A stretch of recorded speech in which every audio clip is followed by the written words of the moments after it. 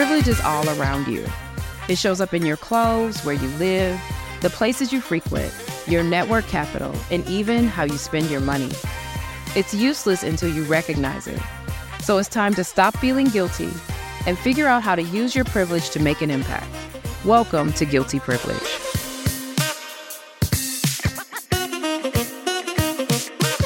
Welcome back to another episode of Guilty Privilege. My name is Amber Cabral, and today I have the privilege of hosting Mr. Shawn Pean. He is the founder of June 79, and trust me, you definitely want to get out there and get this look.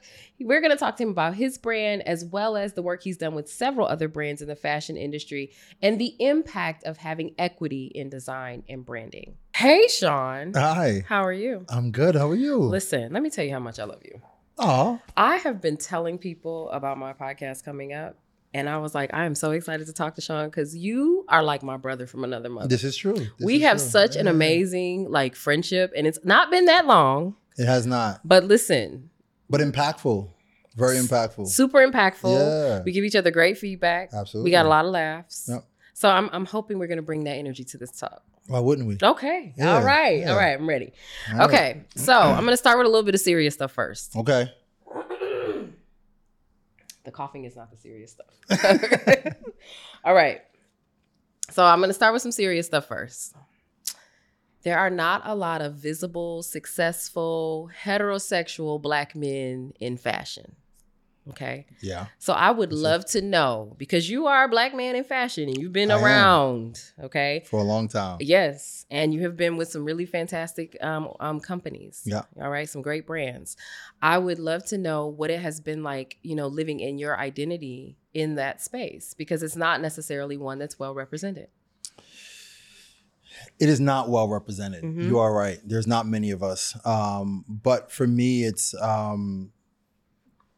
I started off just being my authentic self, Mm-hmm. right? And I think that as a heterosexual Black male, that it has its positives and it has its negatives. And so I've had to adjust certain parts, throughout my career, how I communicate. I'm a kid from Brooklyn. So for me, it's, I'm going to be very direct with a little bit of accents and yous and theirs and, all of that. So, a lot of that had to shift over time. But for me, I think once I understood the landscape that I was in and in fashion, where, there's a huge female presence, there's a huge LGBTQ presence within our fashion industry.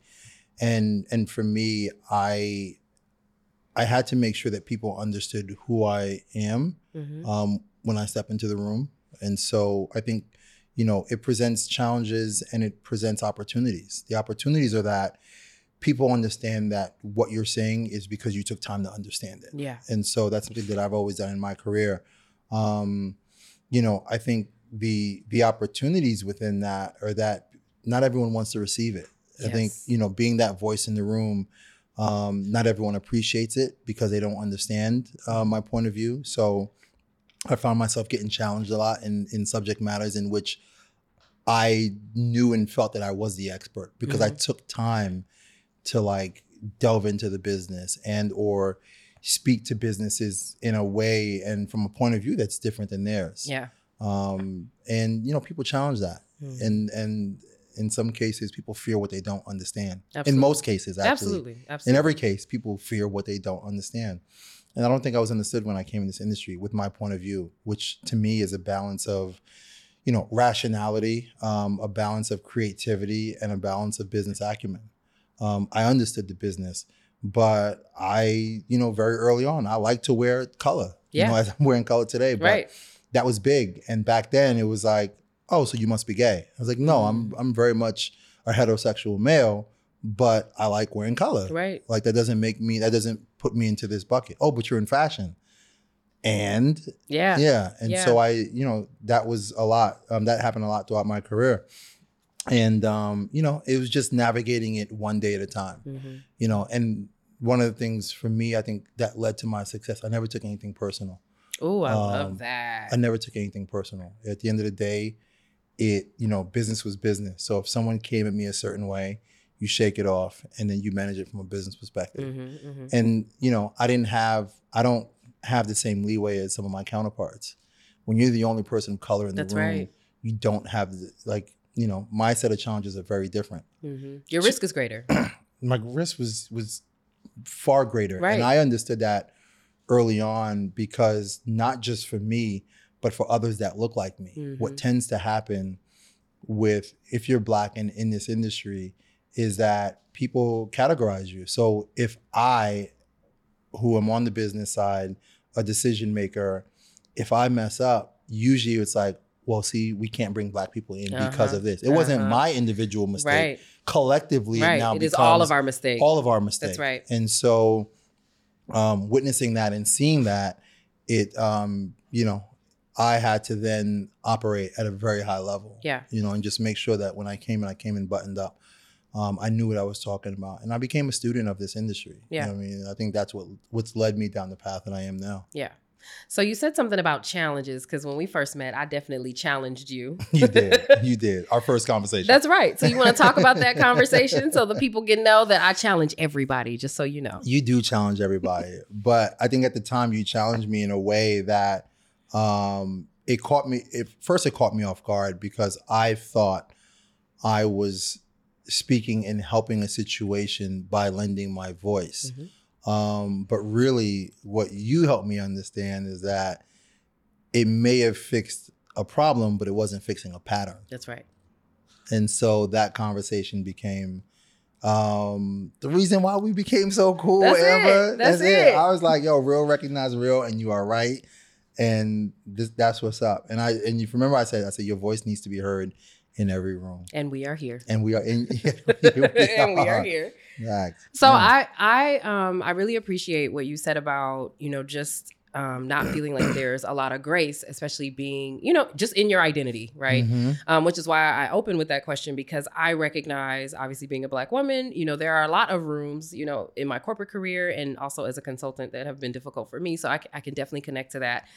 But there are often times I find that I can open some doors. Yeah. So have you found that that's been something you've experienced as well? Like, you know, just as a result of, you know, the way that you show up in a space, particularly this space, the fashion space, that you've been able to open some doors. I know the answer to this question, but I'd like you to talk a little bit about it. Yeah, no, for sure. I've always been about opening doors up for our people. Even when I was on the business side, I always hired people of color, and I made sure that they had an opportunity within at least my teams on my side of the organization. And it's funny, I used to get made fun of it a lot. And I remember my team consisted of 3, it was me plus 3, so it was 4 of us on a buying team. And 3 of us, I hired 2 people of color, and I was, you know, oh, you got United Nations over there. Wow. And with the comments that were made. And so, you know, it kind of, you know, you get taken back a little bit. But then I realized that what I was doing was exactly what needed to be done. Because if that's your comment versus are they qualified, are they smart, like why you didn't ask me why they came in, or you just assume because you're not used to that. You're not used to seeing, you know, a team within this environment that there's multiple people of color. There's usually just one in the room. Exactly. And so I wanted to break that stigma and break that norm. And I've done that throughout my career. And so the challenges will come because I think the eye hasn't adjusted yet. That's true. You know, when you look at fashion and when you look at the lower level, if you're looking at it from a triangle perspective, there's tons of people of color, right? Absolutely. But as you get further up, there's less roles, senior management roles. There aren't. You'll be hard pressed to find a Black CEO running a fashion organization. Meanwhile, when you look at the customer profile, absolutely, you know, we're a strong majority of that, right? In any luxury house, in any classification of business, I think the consumption that people of color have are pretty high. But the decision makers who manage that are not. So not of color. Right. And so I think that there's always going to be a disconnect. And it's a shame, but I think, you know, the advancement of our people within this space is huge. And I think there's more voices that need to be heard. And it's funny, And I'm gonna tell you a story because in 2017, 2018, I got a Bragg Award, Business Achievement Award. And which for me was a big deal because I don't receive many of them. But Bragg was the first to recognize me as a business leader within this industry. And Bragg has been a very not popular, but they've been a very dominant DEI organization for 40 years. So they started even before the conversations of like 2020 George Floyd set it off. Before Floyd set it off, Bragg has been around and supporting and mentoring people of color for decades. Yeah. And I'm speaking, but I spoke about in my speech all of the people that I've worked with, people of color who have not been recognized. Right. That was part of my speech. And I listed off name after name after name. And it's actually the reason I remember, someone just sent it to me recently, but I went through names of all these people that I worked with and how talented they were. And none of them ever got their just due within our industry. Mm-hmm. There were the 3 names I could rattle off right now should be CEOs and of companies. Yeah. And they would absolutely crush it. But their opportunities just never came about. Yeah. Not because of the work that they put in. They did amazing work. They drove businesses. They far exceeded what was asked of them, and still the opportunity was not given to them. Yeah. And so I think, it's incumbent upon like just me and those in our industry, even though I now kind of laugh because I think a lot of it is lip service. That's just me. But we have to keep pushing that forward. Hey there. If you're listening and finding value in today's episode and want to add a couple tools to your toolbox, I've written a couple books that you might find useful. My first book, Allies and Advocates, is to help you be able to show up as an ally or an advocate and to help create a more inclusive and equitable culture, whether that's in your own life or in the workplace. My second book is a little different. It's called Say More About That. What Say More About That does is help you to push back, advocate, and actually challenge. It gives you tips, tools, and language to help you navigate difficult discussions, whether that's in your personal space or your workspaces. So if either of these tools sound like they might be useful for you, you can scroll down into the show notes and click the link and get your own copy of either Allies and Advocates or Say More About That. Back to today's episode. Yeah, absolutely. So a couple things you said brought a couple things to mind. So one, I do think, going back to what you said earlier about, being the only one in the room and missing the collaborativeness of seeing your identity represented, the impact that representation can make, right? And like wanting that and being deliberate and trying to help create that, whether that was on your team or, how we were thinking about the consumers that you were working with, all of those things about buying for. It almost makes me wonder if, why we see some other things that we don't necessarily want to see that kind of cohesiveness happen. Like I know you and I had a conversation where, shortly after George Floyd, when a lot of the big department stores were trying to figure out how to highlight Black creators, creatives of many different types, right? Clothing, beauty products, et cetera. And there was almost like this section that was just this mashup of things. Yeah. And we were like, no, I agree. Not like that, right? And I wonder how much of things like that happening can feel like to a big brand. This is me trying to give you that sense of inclusiveness. I'm putting you with, there is representation here. When what we're looking for it in is where there's the power, not just where the product rests. Absolutely. No, but look, I think it's both sides, right? And I think in those cases, the department stores that were saying we're creating an all Black area, who wants to be part of it, weren't necessarily trying to solve a problem. I think that's more forward facing, right? Agreed. We want our customers to see that we're addressing this, right? But that's not addressing the issue. No.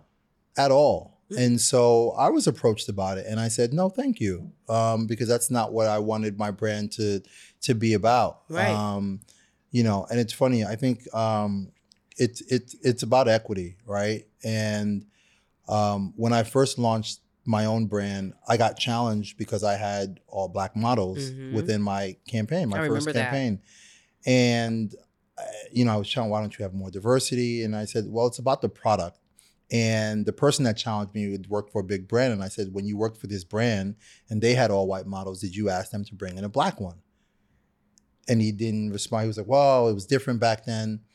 Nothing's changed. It was about the product then. It's about the product now. The eye will adjust. If you're looking at my product and you was like, it's not for me because a black guy's wearing it, then you're like, that's a very short-sighted way of looking at it, right? Yeah.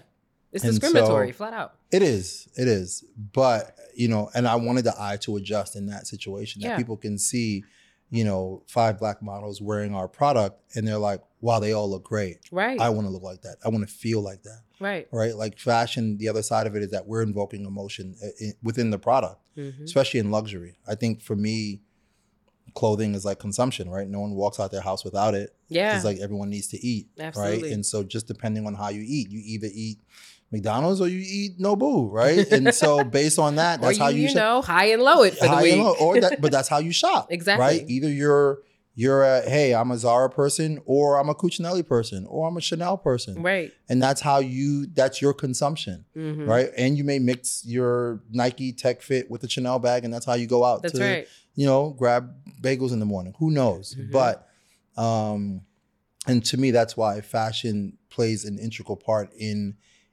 society, culture, but more importantly, how we make people feel. And to me, the biggest call outs are, how are we making people feel, right? And I think that's the old Maya Angelou quote that I've always loved.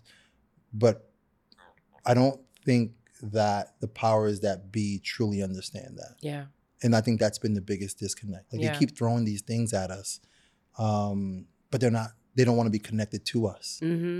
Yeah, I want to talk about that for sure. I think to that end, I've had a number of conversations with folks that work in fashion, the folks that I know that, you and I both have talked to, where it feels like there is a conversation that is happening in front of the camera and then also a conversation that's happening separately. And so you get these kind of, these side remarks that are like, but these folks, just need so many things. And how am I supposed to help them? And instead of having the perspective that you have access and privilege and power, and that can open doors. You don't necessarily have to give me anything specifically other than your vote, or your, willingness to open an opportunity. And I think we tend to undervalue the power that they have, and they tend to undervalue the influence that we have. Like we look at them and say, we can do it on our own and we'll figure it out, which isn't necessarily the best solution, right? Because we've got all these power brokers. Yep. And then I think the other side is that they can look at folks that are the Black creators, the Black designers, the Black leaders in organizations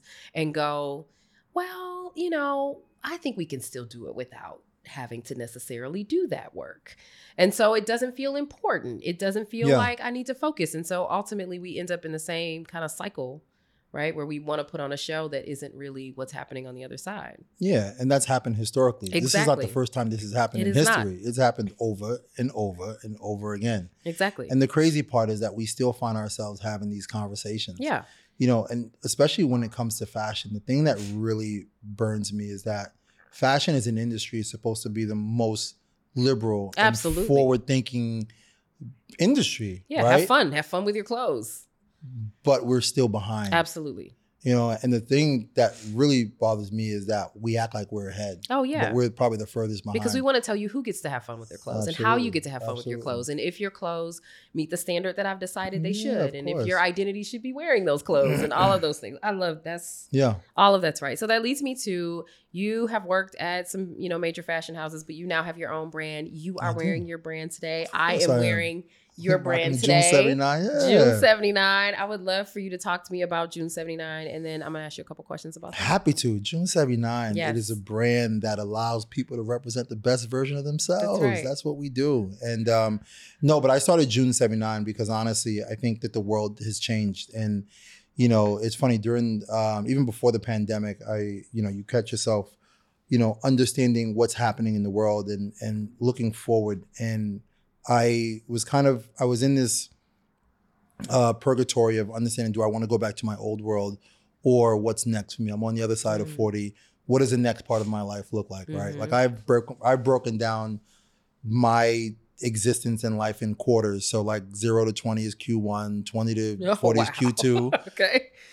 40 to 60 is Q3 and 60 to 80 is Q4. And if I get to anything you after that is overtime. You get a little bonus. 80 is overtime. I'm chilling. Okay. Right. And so this first half of my life, I've learned a lot. I've gained a lot. I've transitioned from, very humble beginnings to a world that I didn't think that I belong in. But honestly, it's a world that I was probably most comfortable in. And you've changed And so, and I've been able to have impact in that, Absolutely. right? In this industry and in my own world and even with my own kids and family. And now I'm in Q3 and I was like, all right, halftime's over. Like, what's next? And I thought of all the ideas and how I pushed across ideas forward and the challenges and the pushback that I got. But it made a lot of people money.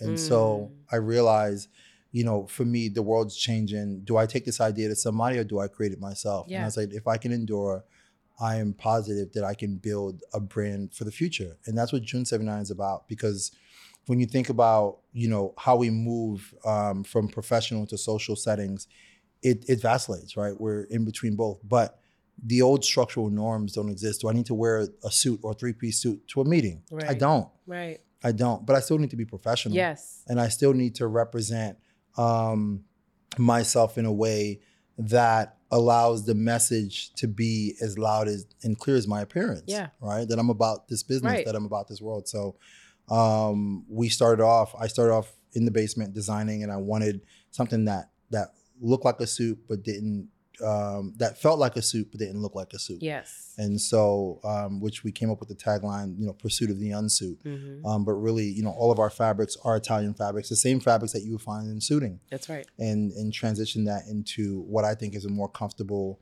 body, our pants. People love our fit because it, even our little cell phone pocket, there's more that's happened. There's functionality, there's fashion, and then there's comfort. I wanted to blend all these worlds together. Everything from tailored clothing to athleisure to sportswear.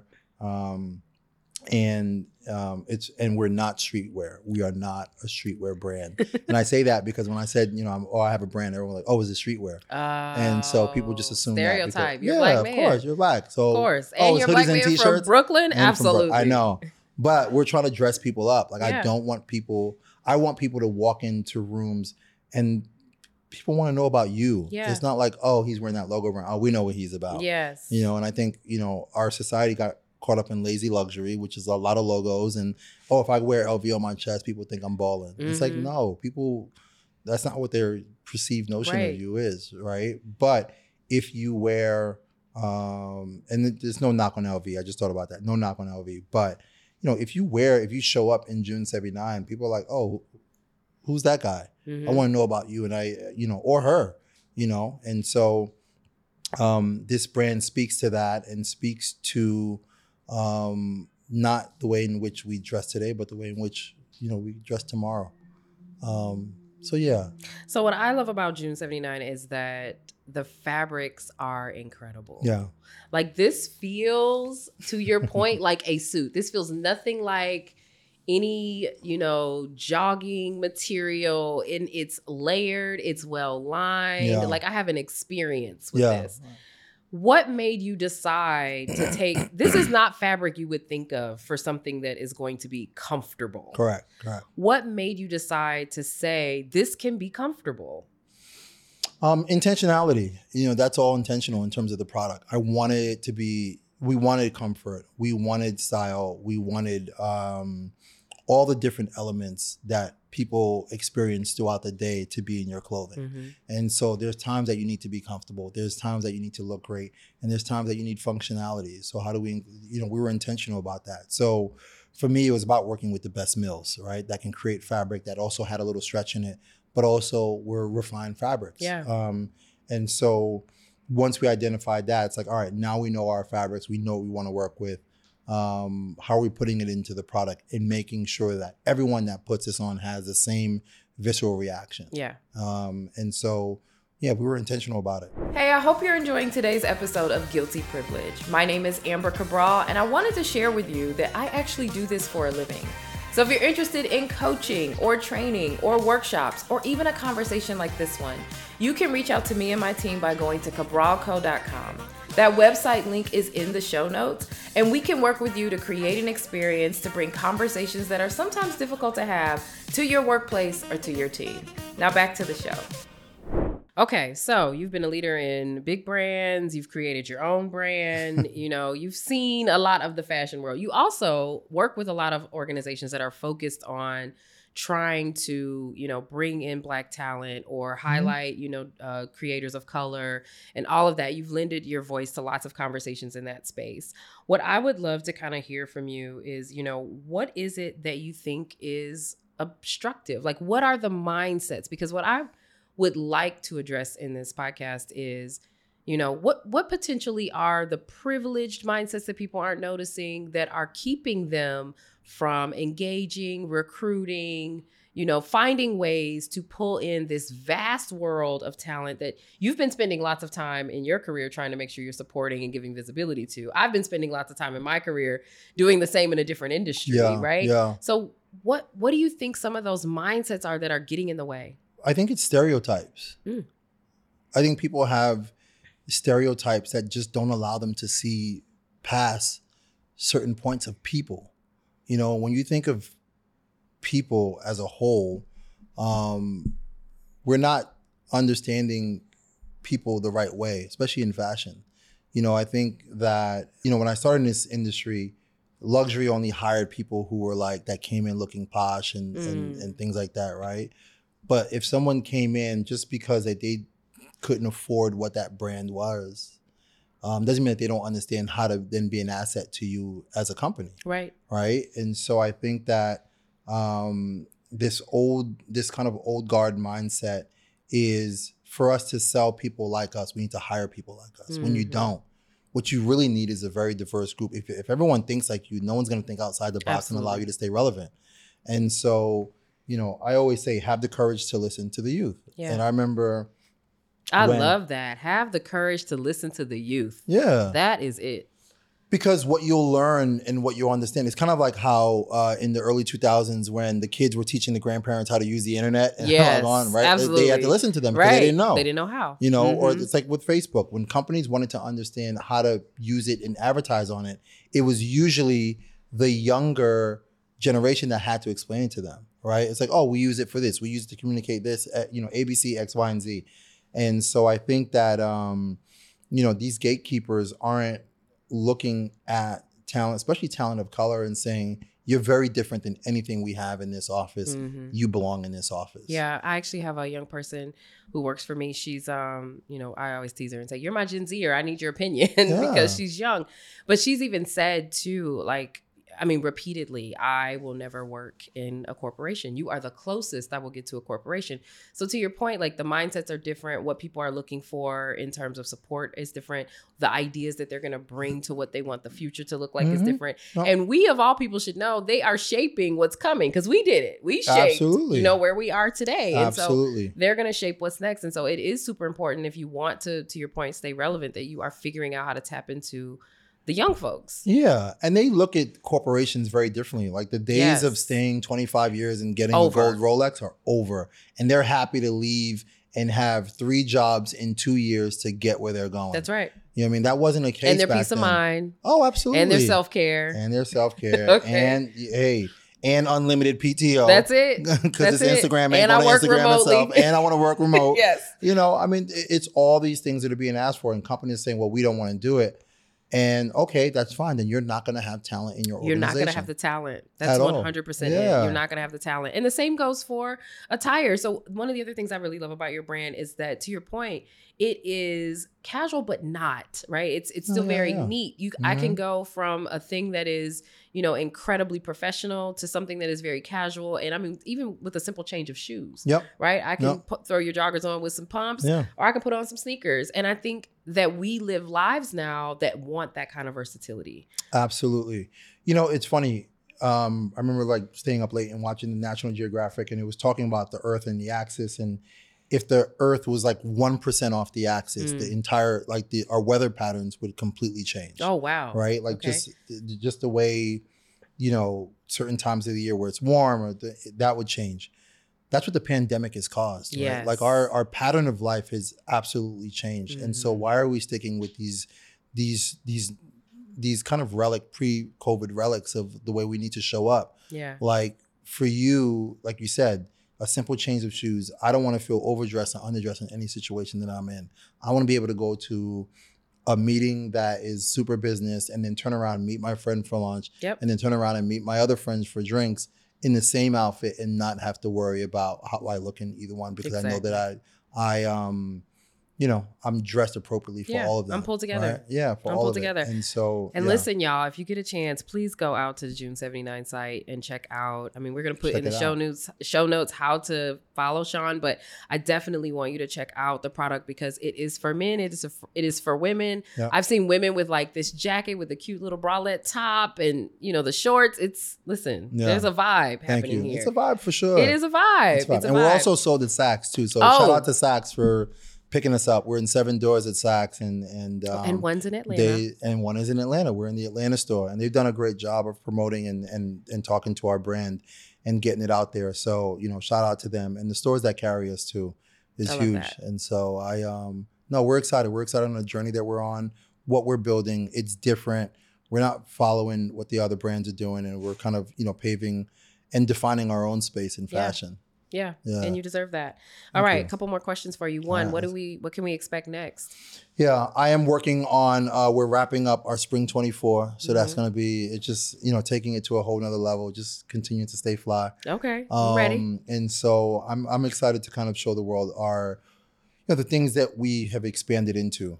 Because I think that there's just so much more, like we're barely scratching the surface with the unsuit and really defining this, what I call a tailored casual segment of business. Yeah. And then we have some collaborations that we're working on, some sports inspired themes that I'm excited to talk to once the contract is signed. Okay. And just building and really, as we continue to build and grow, and I want to find talent out there and bring them into our organization and build with them. Yeah. So that's what I'm excited about. Yeah, I love that. You always have some quality young folks around you, so I appreciate that too. Always. All right, my last question. This show is called Guilty Privilege because I think people feel guilty about their privilege or they don't know they have it. Yeah. And so, privilege is not something that's, really for you to feel bad about, but sometimes we do. Yeah. So I would love to know, what privilege do you have that you refuse to feel guilty about?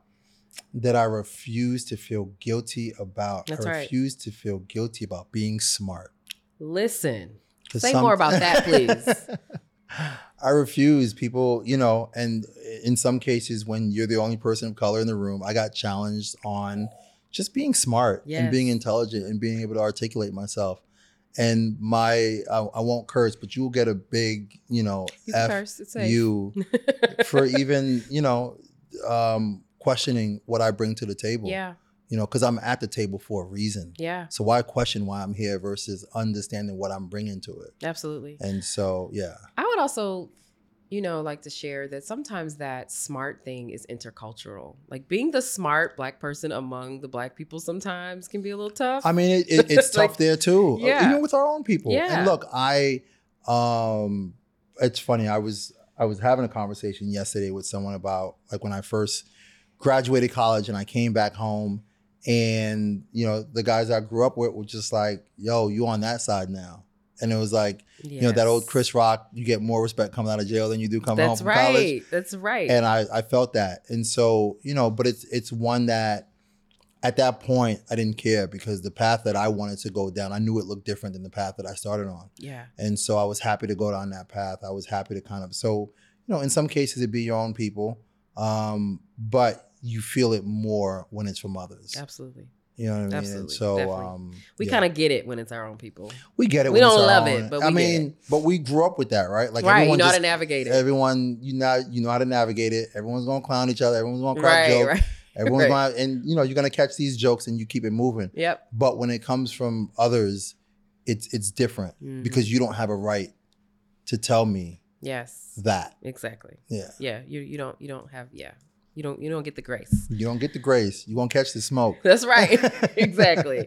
Well, thank you for coming to chat with me today. Thank you for having me. This was fantastic. Appreciate that. Yeah, I can't wait time. to hang out again. Yeah, we will. We will for sure. All right. I'll talk to you soon. All right.